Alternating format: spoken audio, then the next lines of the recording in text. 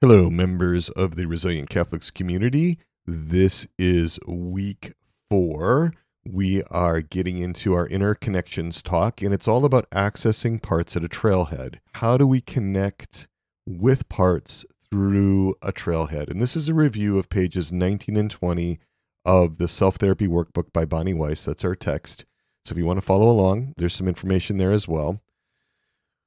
Let's just remember what a part is, right? A part is a separate, independently operating personality within us. Each part has its own prominent needs, its own role in our lives, its own emotions, its own body sensations, its own guiding beliefs and assumptions, its own typical thoughts and intentions and desires and attitudes and impulses and interpersonal style and worldview. So parts have all of these aspects.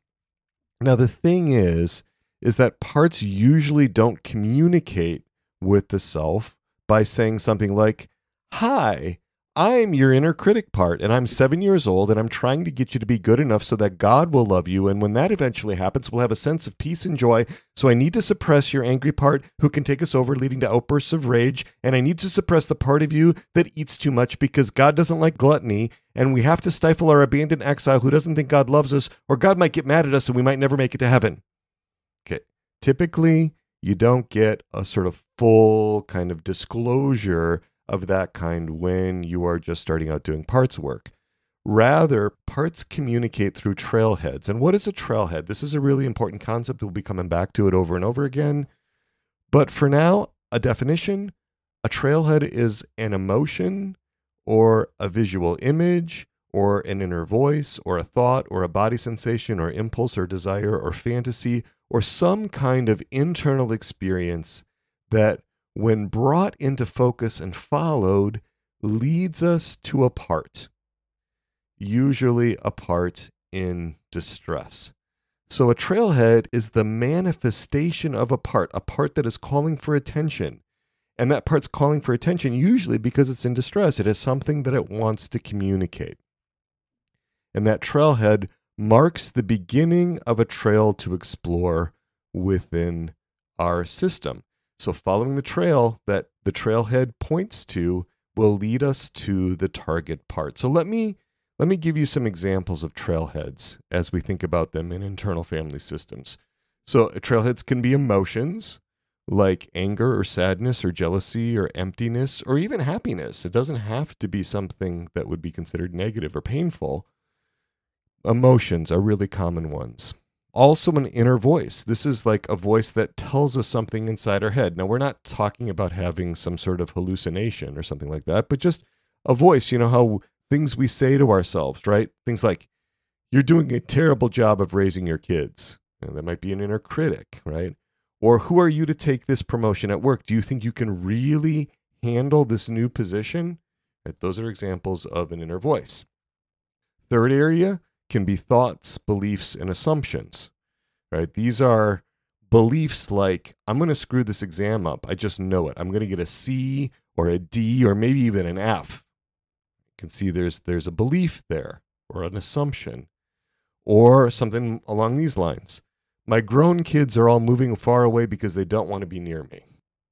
It may not take into consideration other factors. That's a part that's attributing something to your children's behavior. Or, "God doesn't really care whether I pray or not." That's a belief or an assumption that be held by a part. So we've got emotions, we've got these inner voices, we've got these thoughts, beliefs, or assumptions. Then body sensations, right? Headaches, muscle aches, cramping, indigestion, feeling cold or hot, ringing in the ears, tingling in the body, something like that. All right, something going on in the body. Now, parts can exacerbate pre-existing bodily conditions or sensations, right? The body can be having something going on with it, but a part can amp it up or damp it down. So parts do mediate our experiences of our bodies. Fifth, impulses, right? So for example, a desire to eat, right? Sugar, snacks, carbs, chocolate, whatever, right? Eating, impulses to eat, or impulses to use alcohol or drugs, or impulses to use pornography or masturbate, or to binge watch Netflix or YouTube videos or whatever, right? Impulses impulses of one kind or another come from our parts. Desires, right? Desires to be seen, heard, known, understood, desires to be loved, desires to be admired, sexual desires, all of these can be trailheads, ways that parts are trying to communicate needs. And then I also include fantasies, right? Superhero fantasies, where somebody's imagining himself or herself rescuing other people, or fantasies of escape, how to get out of situations. It's whatever we daydream about, right? It could be aggressive fantasies, fantasies of conflict, entering into contentious exchanges, telling people off. It could be replaying situations, so forth. This is all parts mediated. These are parts that are trying to get something that they need through the fantasy world. So anything essentially that happens inside, any kind of internal experience can be a trailhead, right? So emotions, inner voices, thoughts, beliefs, and assumptions, body sensations, impulses, desires, fantasies, and any other kind of internal experience can be a trailhead. It's really important that we notice what's going on inside. But we're not very good at that in our culture, right? We're not really encouraged in the way that we're raised to really have a deep sense of internal attunement to what's going on with our parts. This is part of the legacy of this idea of a unitary, homogeneous, monolithic personality. Also, compounding it is that our managers often have impulses to gloss over what's going on inside, to avoid what's happening inside, to shy away from our parts out of fear or out of concern for being overwhelmed by parts blending, right? So our managers are trying to suppress, repress, or deny parts, playing whack-a-mole with our exiles. Our firefighters can be working really hard to distract us when our exiles are threatening to break into conscious awareness. So it's going to be important that we practice some of this awareness of what's going on inside. We want to notice how we feel toward the trailhead, right? About what's going on inside of us, what we're feeling inside our bodies, or what our thoughts are, whatever the trailhead is. What is our attitude toward that trailhead? How much recollection do we have? How much self-energy do we have in IFS terms? Can we accept that that trailhead exists? Can we accept that I'm having an impulse to eat chocolate? That's a big one for me, right? Or can I accept that I'm having this desire, this sexual desire for some other person, right? Not my spouse, right?